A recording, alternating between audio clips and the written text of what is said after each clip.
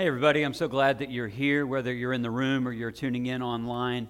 I just want to welcome you. If we have not met, my name is Chad. I'm the lead pastor here. And you are actually here for a great day because, just as AJ said, we're actually launching a brand new series. And this isn't just a series to kind of get us through. This is actually a series to launch us into the future. One of the things that God has really impressed upon me over the last 6 months or so is some areas that we're actually deficient in the church, truthfully, is just faith, the vibrancy of faith and an excitement of faith and encouragement of faith and be able to boldly ask God for things in faith. And so God has just been speaking to me over the last several months, and he says, no, this is a bigger problem than even what I can see. So God wants us to refocus, and this isn't just the title of a sermon, literally to refocus, to make the most important thing, and that being Jesus Christ. So I welcome you as we launch a brand new series. I welcome you to open up your Bible, and we're actually going to go into the key passage for today, and ultimately this is actually the key passage for the whole year. So it's not just a message for today. This is something that will speak out of this throughout the year and around these concepts and themes. So we're going to start in 1 Corinthians 4, 1 through 2, and that's what we're going to read, and this is going to be the main passage, and then we're going to take a turn around. I'm going to develop some ideas, and we're actually going to land back at this passage here in just a little bit. But I want you to know this. The people in Corinth, the church had been there. The Apostle Paul planted the church in Corinth in his second missionary journey. And on his second missionary journey, Paul thought so much about these people, he actually lived there for 1.5 years. So it wasn't just that he just visited, that he went, he preached a salvation message, 4 people gave their life to Jesus, and then Paul says, oh, you're the pastor. Here, take it. It's yours. Let me encourage you. Instead, he actually was deeply involved in the relationships here. So he had his own skin in the game, so to speak, metaphorically speaking, for what is happening in the church. So he cares about this church deeply. And what is heard since then is the church now is having some issues. And if you have been around the Bible, been around church for a while, every time that somebody mentions the church in Corinth, usually they start telling you all the things that are wrong in the church in Corinth, and that's certainly true. The context of this passage, however, follows up when the Apostle Paul goes through and he addresses divisions in the church. So there are certain people, and they said, well, I follow this person, I follow this person, I follow this person. And then Paul says, well, actually, shouldn't we be just following Jesus? Like, shouldn't we be following him instead of saying, I follow this one person, because it was causing division in the church? Now, I don't think that we necessarily have that kind of thing creeping up in our church. However, I do think that we always need to go back to and reorient our hearts around the fact that we can become divided from what it is that God wants us to do. So while it may not be a division of people, we can certainly have a division of heart. So Paul, now as he has just talked about the divisions that are happening in the church, and now he talks about and he develops these themes, and then he'll unpack it for the rest of 1 Corinthians and actually speaks a little bit into 2 Corinthians later. But this is what he says starting in verse 1 of chapter 4. He says, so then, men ought to regard us as servants of Christ and as those entrusted with the secret things of God. Now it is required for those who have been given a trust must prove faithful. So then, I'll read it again. It's so short we can. So then, men ought to regard us as servants of Christ. In other words, we ought to be known for this. And as those entrusted with the secret things of God. Now it is required of those who have been given a trust, they must prove faithful. If there's anything that I believe to be true right now in this season, is the church of Jesus Christ must prove faithful in the days that we're in. Coming out of 2020, everyone has taken a black eye, including the church. Our church and other churches. We've taken a black eye. But if we're going to go forward, we have to make sure that we have our devotion, our undivided attention, and our devotion onto Christ, so that we can do what the Apostle Paul is encouraging the church in Corinth, and what the Holy Spirit of God is inviting us to do if we're in Christ, that we must be, because we've been given a trust, we must prove faithful. I think there's so much in our day and age that actually hangs in the balance of our faithfulness. What we're going to see today ultimately is our faithfulness actually stems from God. We can't muster up faithfulness. it actually comes from God. So to calibrate us, if you will, and get us in the same place, and before we unpack this passage, which we'll get to shortly, I want to tell you this story and this idea of refocusing. So I recently became old. I think I became old because I've had glasses for like the last 10 years, but now I have progressive lenses. And if you're old like me, you know what progressive lenses are. And see, some of you are like, yes, I'm old, I get it. And some of you hide it well because you have contacts that actually have progressive lenses. Let me just tell you, all you young people, what progressive lenses are. And now you're judging me. You're like, yeah, you're old. You will be too one day. And I'm going to be here to laugh and encourage you in Jesus' name. Maybe. So that's what's going to happen. Progressive lenses are interesting because my old glasses were just normal glasses. And they worked in like a certain aspect, but I couldn't read anything up close. So you remember this. I would always have to take my glasses off to read my Bible, and then I would actually put them back on to see you, and I couldn't see distances. It was all messed up. Progressive lenses allows the lens actually in the glasses to have 3 different tiers that I can look through. When I'm looking down, they're like, I'm going to use another word that's like for older people, my readers. That's another thing. It's like these are up close, like a bifocal kind of thing, and then mid-level allows you to see kind of like just middle distance, close distance, middle distance, and then the top. It's like when I'm driving distance, I'm giving you way too much here. You think I'm an optometrist or something, and then the top is like to see long distances. The problem, and what I'm telling you all this about is I needed glasses. I knew that because it was an issue at night. It was an issue in reading, and it was just really frustrating, and it would get in the way of the things that I wanted to do. But when I got new glasses, my eyes had to readjust and refocus every time I put my glasses on. Every single time. And it was weird because I went to the eye doctor, and the eye doctor says, all right, so here's the thing. If you want progressive lenses, just want you to know they're really kind of hard to get used to. And they kept telling me, there's a 30-day return policy. There's a 30-day return policy. There's a 30-day return policy. Over and over and over, I'm like, are you trying to sell me glasses, or you just want me to go somewhere else? Because what they were telling me was something that's really important. My eyes would have to adjust to the new lenses. And I would have to understand that there are 3 different ways of basically looking through my glasses, and my eyes would have to refocus in every position of my glasses. Maybe it's a silly analogy, but I think that we're in a stage where we need to refocus ourselves and not get caught up in necessarily what's going on in the world, but we need to embrace the reality that if we are followers of Jesus, He is calling us to be faithful in our day. And this idea of faithfulness, it doesn't stem from us, it stems from God. I want to encourage you with this. I was so encouraged by this commentary that I read from Eugene Peterson on Psalm 31, 23 and 24. I was so encouraged by this. This is a psalm of David, and David was going through his own issues. Many of the psalms that David wrote was actually going through suffering or persecution or just a hardship. And this one certainly is true. And I just wanted to encourage you with this as we start out this brand new year. Love God, all you saints. God takes care of all of those who stay close to Him. Sit on that for a minute. Like, God takes care of all those who will stay close to Him. You could put that back up, please. But He pays back in full those arrogant enough to go it alone. That's a little sting, right? Notice what it says next. Be brave. Be strong. Don't give up. Expect God to get here soon.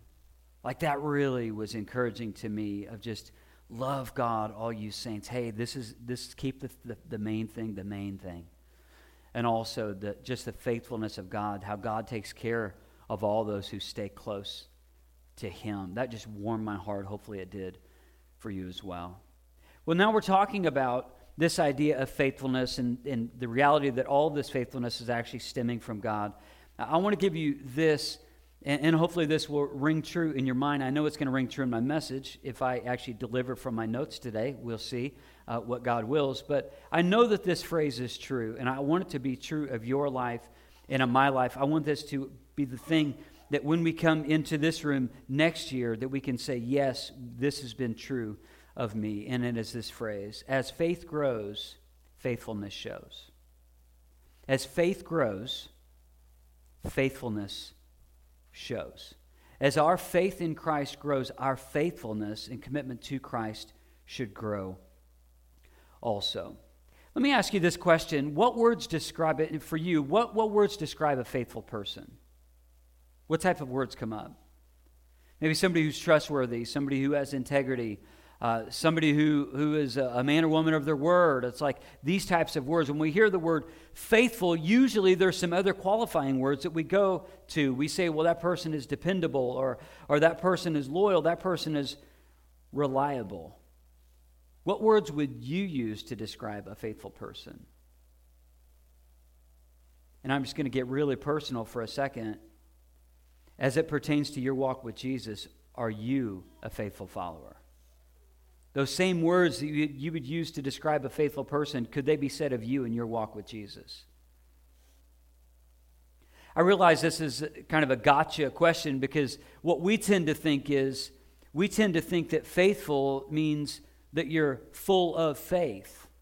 And that's really not what that means, because none of us at all times are always full of faith, as certainly like we would want to be. So in this, the little gotcha, if you will, it's like you automatically want to say, well, I'm not a faithful follower because I'm not faith-filled.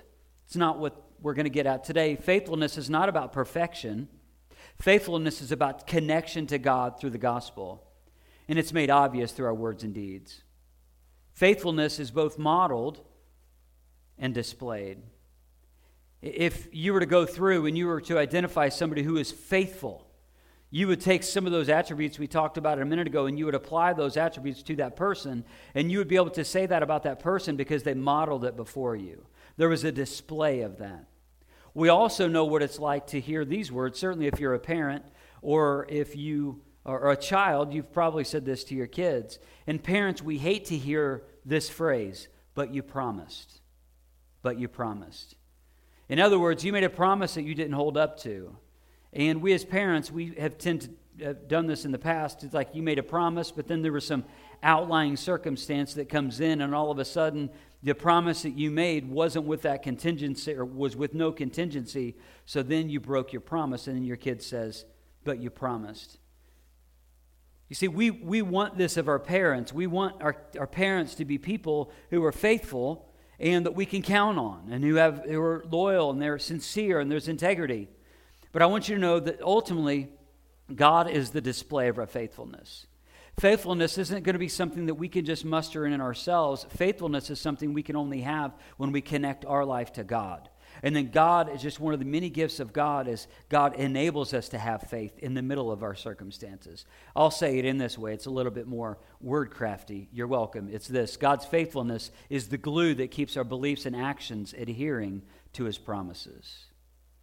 That's what this is. It's God's faithfulness. That's the glue.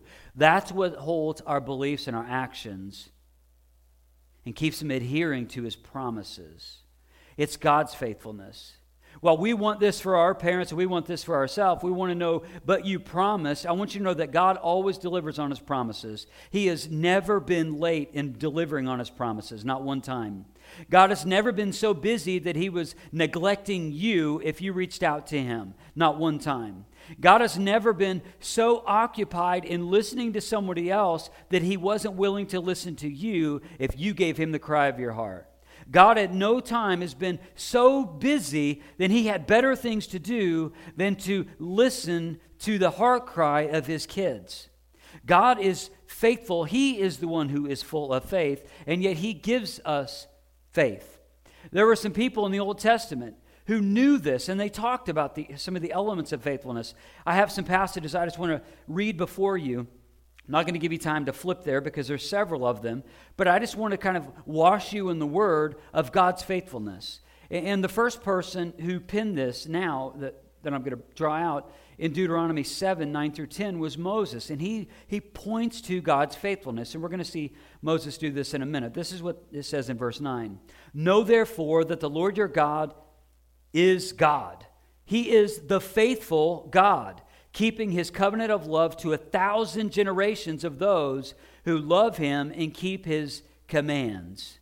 So He is a faithful God, keeping His covenant of love to 1,000 generations. That's a long time, y'all. 1,000 generations, that this is God's faithfulness, and this isn't even going to end. It was just another way of saying it, a creative way of saying it's never going to end, because part of the essence of God is His faithfulness. To be God, to be the holy and righteous and almighty God, is to be faithful. The passage continues, but those who hate Him will be repaid to their face by destruction. He will not be slow to repay to their face those who hate Him. So there's a consequence to walking away from God or saying, God, I don't need you. Certainly the grace of God is available for salvation, but if people reject God's salvation, they in essence are accepting His judgment. And while they may be crying out for mercy, they will not find mercy unless they first find repentance. The same of someone else, and it's the same of you and I.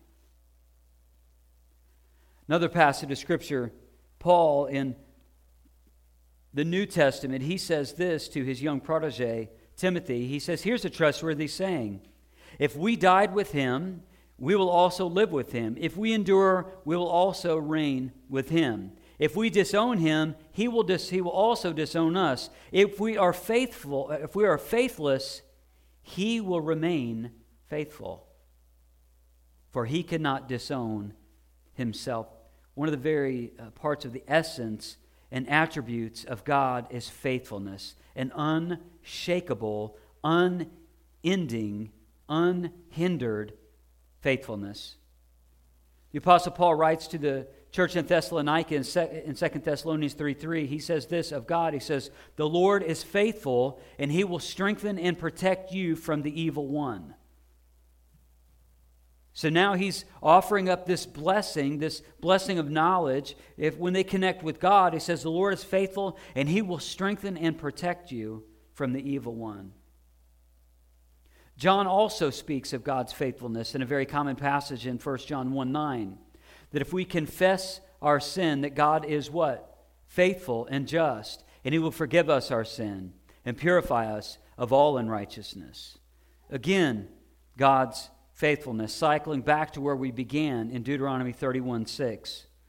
The Word of God says this, be strong and courageous. Do not be afraid or terrified because of them, because of your enemy. For the Lord your God goes with you. He will never leave you nor forsake you. Again, all of these things speak into the faithfulness of God. Faithfulness is a biblical word describing those who keep their promises. God is the ultimate promise keeper. If we're to be people who refocus and make the main thing, and draw our attention back to God and not what's going on in the world and not how we feel and not what angers us, but if we're to refocus our faith and become faithful, it begins with understanding and again, refocusing on the faithfulness of God. And I hinted at this earlier, it doesn't mean full of faith, because we're still trying to overcome sin by the power of the Holy Spirit. But rather it means worthy of faith. So faithfulness, it means you're worthy of faith. So now that we've come this far, let me just ask you this question. Is your life showing that you're worthy of the faith that God's given you? Are you actually allowing your faith to flow through you? And could people recognize it? John Stott, in his commentary, he said this about faithfulness. He says, faithfulness appears to describe the reliability of a Christian. The reliability of a Christian. Being reliable. No matter what, this is how I'm going to respond. No matter what goes on in the world, no matter who sits at 1600 Pennsylvania Avenue, I'm going to respond in this way. It doesn't matter who's on the bench of the Supreme Court. I'm going to do what is right. It doesn't matter who the governor is. I'm going to do what's right. It doesn't really matter. All those other things, I can control what I can control, which is not very much. And yet, out of that, I'm going to trust God with it, and I'm going to live a life that shows that I am reliable, that I am a reliable messenger of Jesus Christ. That no matter what, people will know you as being a reliable messenger of Jesus Christ. and not a reliable messenger of political jargon or divisive talk or slanderous words, but a reliable witness for Jesus Christ, and be faithful and to show that your life is worthy of the faith that God has given you. Martin Luther, he said it in this way. He says, where the battle rages, there's loyalty, faithfulness, reliability. I added those words.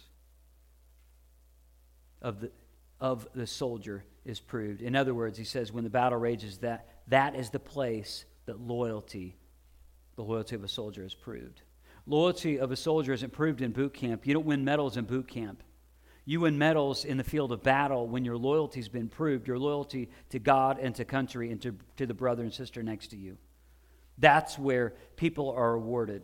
In the Christian life, it isn't in our comfort that we see the most faith. It's actually in the obstacles, in the adversity of life. That is when we dig into our faith. And that is when, as our faith grows in those moments, our faithfulness will show out, that we are worthy of the faith that God has given us.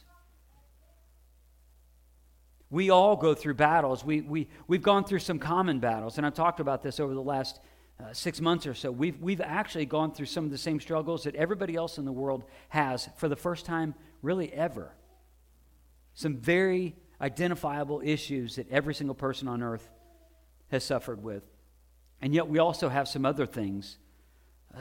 Some of the battles that we face are job loss or difficulty in our marriage or a kid who's gone astray or grandkids who are like in limbo where a grandparent wants to connect with the grandkid, and then you have the parents in the middle, and there's that disconnect and not allowing the kid to go through. There's if you're business, sometimes there'll be battles in business, and it's in those moments that God wants to help develop in you a faith that perseveres. That you would come out of that as somebody who is worthy of the faith that God has given you. As faith grows, faithfulness shows. As faith grows, faithfulness shows. It's true of my life and it's true of your life. We all go through things. We all have our own struggles. And yet by God's grace, He wants us to walk through those struggles. He wants to help us to walk through that adversity. And He invites us to deepen our relationship with Him. And then our faith will swell and grow. And as it swells and grows, then our faithfulness will show out to the rest of the world. That's, I believe, one of the problems that the people in Corinth are actually dealing with, because they've lost focus on who God is and their mission in the world. Instead, they're starting to bicker about who are we following? Who's in charge? Who's the spiritual leader that I should be looking after? And then Paul just recorrects all of them, and he says, no. Aren't we all supposed to be following Christ? Isn't this the point? Isn't that the point?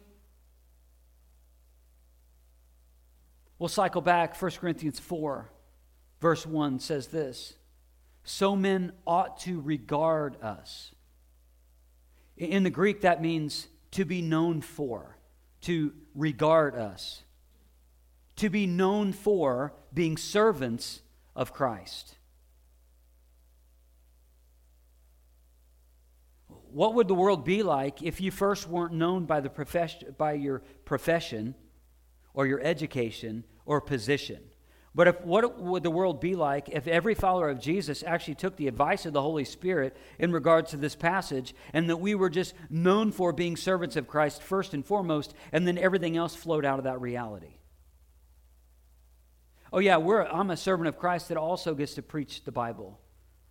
I'm a servant of Christ that also gets to be an educator. I'm a servant of Christ who also gets to be a nurse. I'm a servant of Christ who also gets to be an entrepreneur. I'm a servant of Christ who also gets to help people in this business.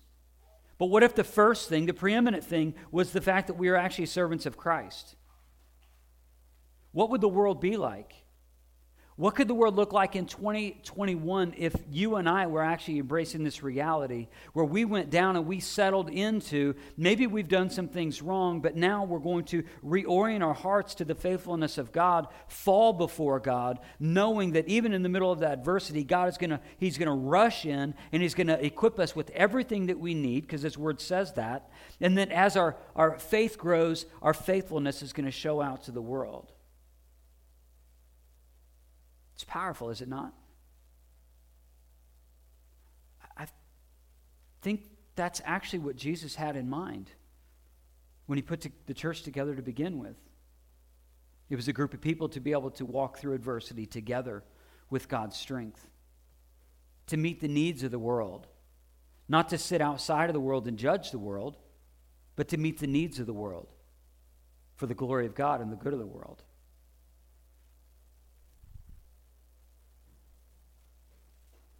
So then, men ought to regard us as servants of Christ and as those entrusted with the secret things of God. So men ought to regard us, we ought to be known for being servants of Christ.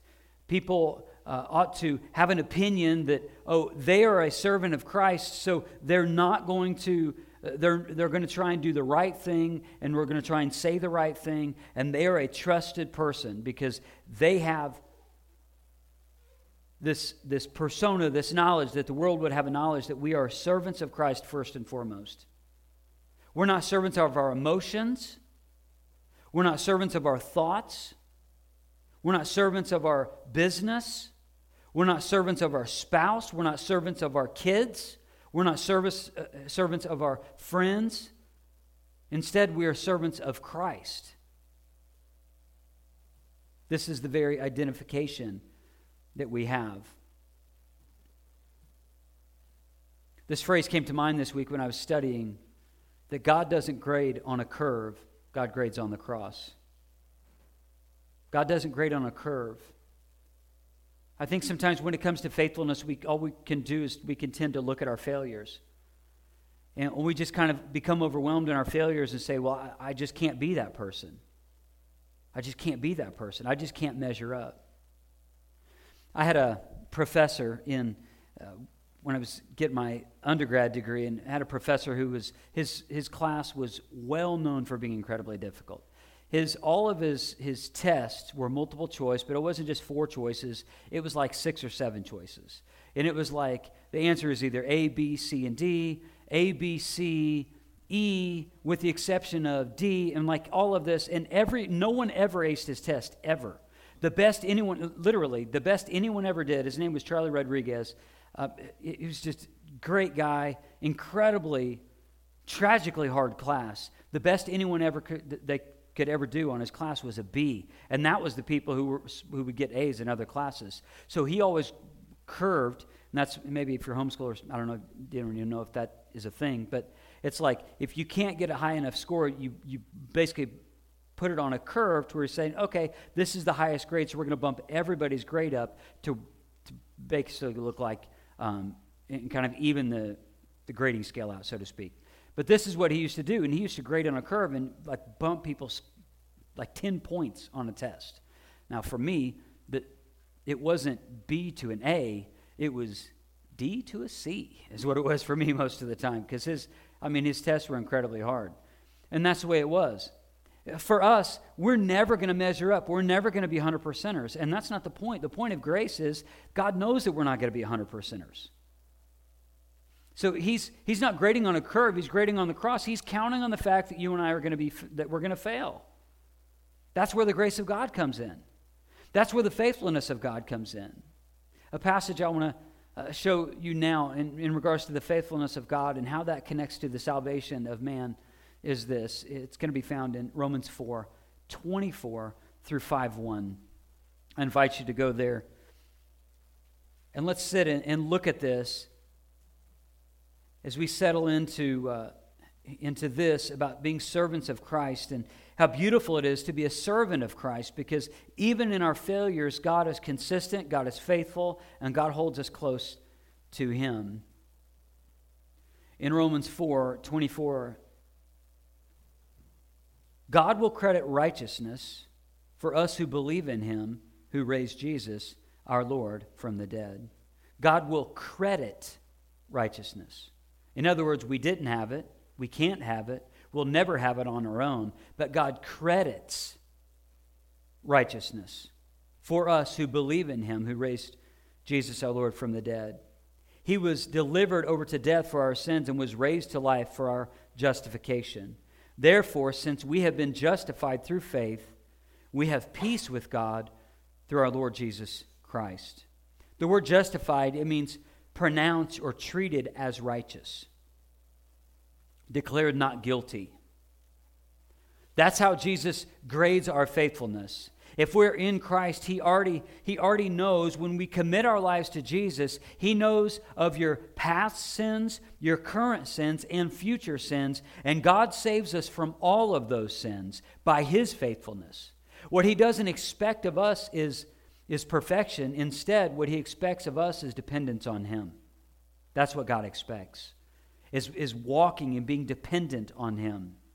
And as we're dependent on God, instead of just relying upon our own selves, we trust in the Lord and lean not on our own understanding, but in all of our ways acknowledge in Him. He will make our paths straight, is what it says in Proverbs 3. And when that happens, all of a sudden our faith grows and our faithfulness will show. The very basis of our salvation is not rooted in ourselves, but it's rooted in God. And it's by faith alone.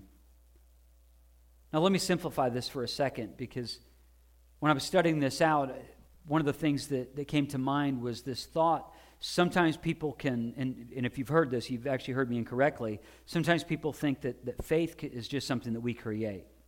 And that's not true. Because if faith is something a work that we could create, that means that we would have to, in essence, create faith to save ourselves. That's not what the Word of God says. So I want to debunk some of that, and I'm going to add a scripture here to clear that up too. The first thing I'll say is this: faith is not something that we must do to be saved. In other words, that we must do. It's not something that we must do. That would be a twisted plan of God if we have to have faith so that we're saved. That would just be another creative way of saying, hey, here's another rule. Add this to the other rules. Grace is not good enough. You also need the law. Simply not what the Word of God says. Instead, faith is a gift God gives us because He is saving us. Present tense. Saving us. Not that He has just saved us. When you look at certain passages in the Bible, it shows the continuing work of salvation. Salvation is in a moment. You're justified in a moment. You're declared righteous in a moment. But God sanctifies. He sets you apart. He makes you holy. And that is progressive. That is the rest of your life. He is saving us. So that's the other reason why another passage would say, work out your salvation with fear and trembling. Work out your salvation. In other words, work out of your salvation, not work to receive your salvation. Enough of me. This is what the Bible says in Ephesians 2, 8, and 9. For it is by grace that you've been saved, through faith, and this is not from yourselves. This is not from yourselves. It is a gift from God. Not by works, so that no one can boast. What's interesting about this passage to me is if I could actually do it myself, I also believe that I have enough pride in me that I would boast about me doing it myself. Like I could be that guy. Perhaps you could be that person too. And yet God says, no, salvation isn't a work of you, it's a work of God. God reveals to us our need of faith. We submit before God, we repent. That's not a work, that's in response to the awe and wonder of God and the salvation knowledge and the confession of that Jesus Christ died on the cross to take away our sins. And repentance, that too is a gift. It all is rooted in God. So our faithfulness, our faith, doesn't come from ourselves, it comes from God. Here's where it all comes together, this idea of faith and faithfulness. You must have faith to be faithful, and true faith will display faithfulness. You must have faith, the gift of God, to be faithful in the character and qualities of a follower of Jesus. This is actually one of the fruit of the Spirit. And true faith will display faithfulness. This is just the inevitable outcome of somebody who walks by faith, that you will prove worthy of that faith. Or perhaps you will not, and then you will have to repent. Common struggle for all people. The word servant in the original passage, I direct your attention to go back to 1 Corinthians 4:1. So then, men ought to regard us as servants of Christ. This is a particular word, and not the same word for servants that's used in a lot of other places in the New Testament. Instead, this word is the word huperites, Greek word, and it means under-rower. It is originally meant someone who is rowing on the lower part of the ship. And it's signifying service of a lowly kind and someone who is subject to direction. So this idea of servant is somebody who is of a lowly kind, underneath, if you will, God. And someone who is subject to direction from God.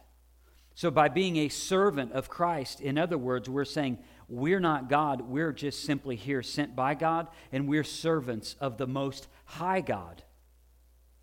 And we do what He says. And we do what He says. And Christians need to do what He says.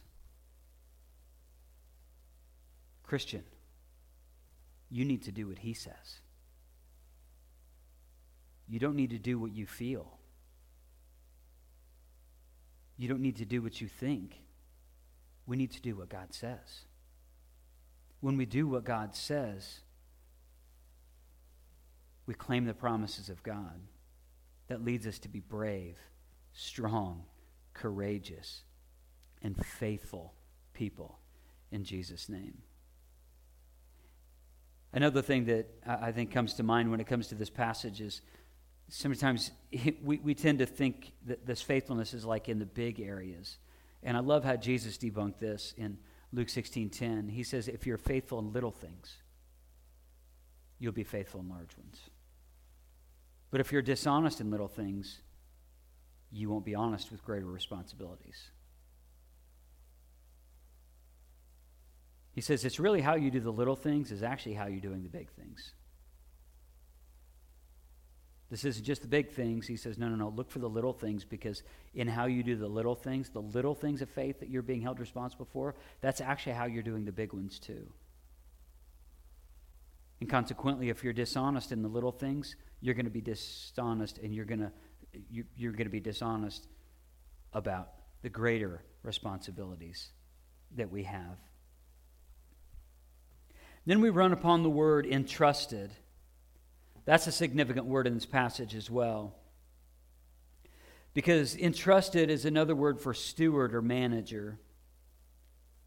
So let's read these two verses again, and we're going to come up to this word entrusted. So then, men ought to regard us as servants of Christ and as those entrusted with the secret things of God. So God has entrusted us with things. God has allowed you to be the manager of your life, and the manager, not the owner, but the manager of your things, the manager, the steward of your relationship, the manager and steward of your kids, the manager and steward of your finances, the manager and steward of your business. God has allowed you to do that. That's what that word entrusted means.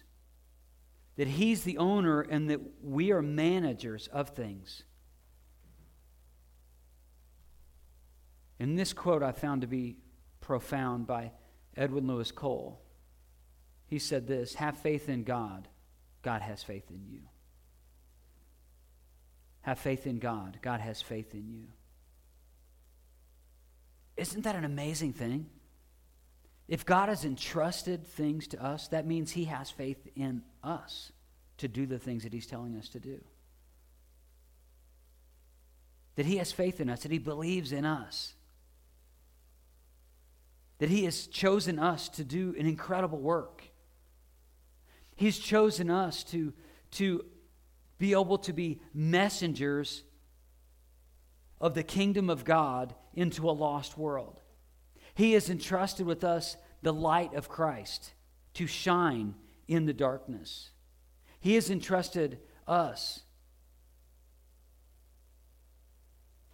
the gospel of Jesus Christ, that He had entrusted it to us.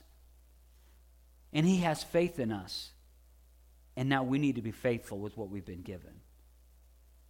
It says the secret things also, that they've been entrusted with the secret things of God. Secret things, I want to read this passage just so you understand what this is. This is actually connecting to something he had just said 2 chapters earlier.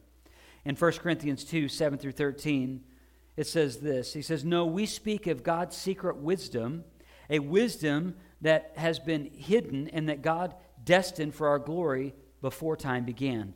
None of the rulers of this age understood it, for if they had, they would not have crucified the Lord of glory. However, as it is written, no eye has seen and no ear has heard, no mind has conceived what God has prepared for those who love Him. But God has revealed it to us by His Spirit. And the Spirit searches all things, even the deep things of God. For who among men knows the thoughts of a man except the man's spirit within him? In the same way, no one knows the thoughts of God except the Spirit of God. We've not received the spirit of the world, but the Spirit who is from God, that we must understand what God has freely given us. This is what we speak, not with words taught by human wisdom, but in words taught by the Spirit, expressing spiritual truth in spiritual words." The secret things of God are spiritual truths with spiritual words, and it's the message of the gospel of Jesus Christ.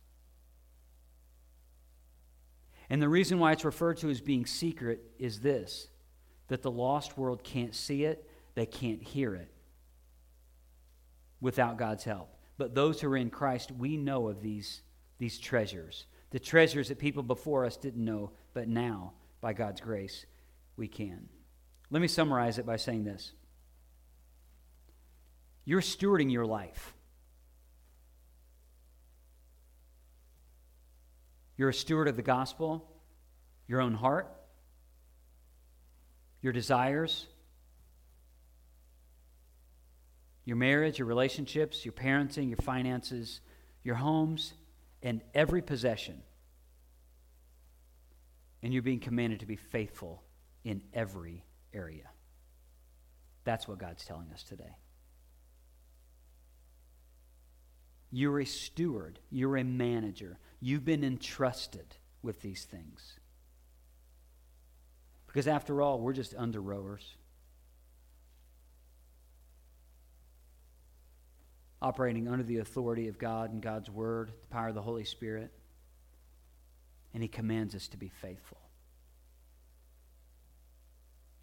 There's going to be times in your life, and perhaps it's even right now, where you're feeling a little bit down, you're feeling a little bit emotionally caught. I don't want you to know that the pathway forward, if you have not been faithful, because the question I asked at the beginning of this talk was, as it pertains to your walk with Jesus, are you a faithful follower?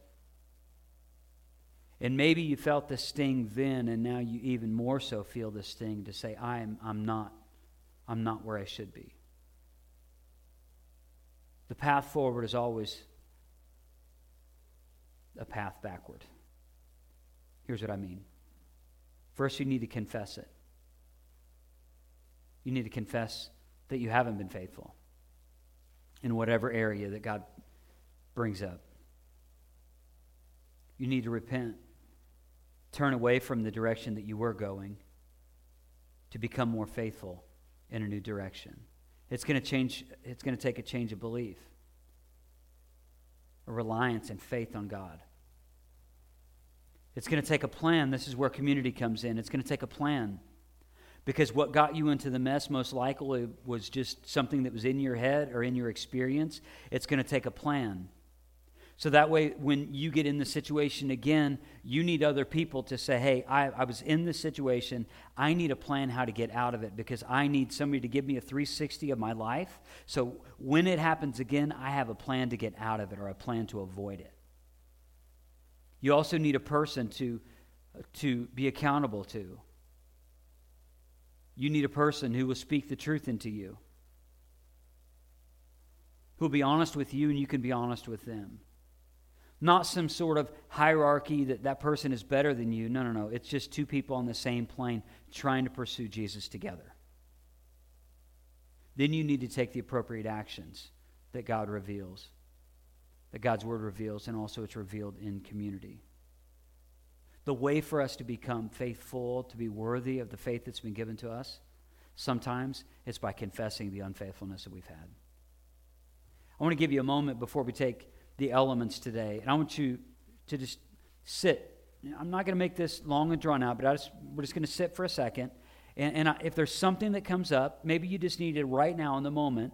You just need to confess that before God and say, I have been unfaithful in this area, and confess it, and then commit to the Lord. Say, I'm going to commit a pathway of faithfulness in this moment. So let's all stop.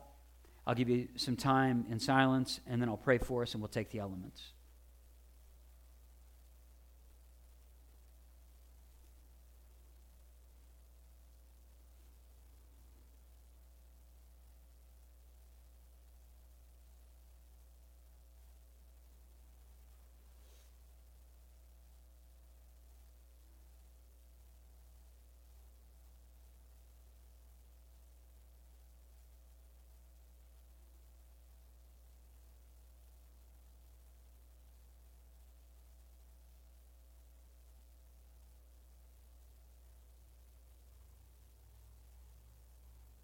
Lord, we thank you for these quiet places.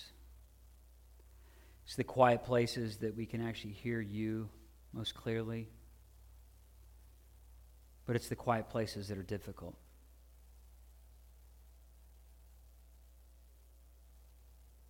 We're people who hide with busyness.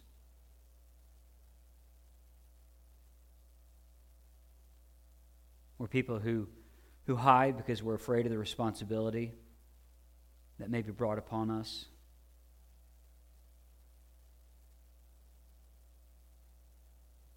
So, Lord, thank you for these quiet places, and thank you for meeting us in these places and being so faithful and true. Lord, for all of the brothers and sisters in Christ who are maybe they're struggling with something right now, and it's in their mind that there's this area that they haven't been faithful, and you've shown them. Lord, lead them to the future after the confession, repentance, and belief, and it's where they have a plan to make good on what they've been doing poorly, and also to have the courage to ask somebody to hold them accountable to the action they're taking, and then finally, God, just to take that action.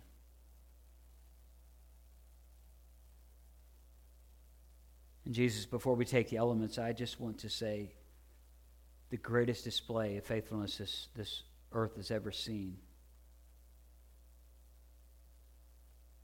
is in the cross. In your birth, your sinless life, your death, your glorious resurrection, and your glorious ascension. So, Jesus, we praise you. And as we take the elements, we take them in remembrance of you, the one who was faithful unto death, to help take the unrighteous so they could become righteous. That you are the just one, and you're also the justifier. We praise you, Jesus, for it. Amen.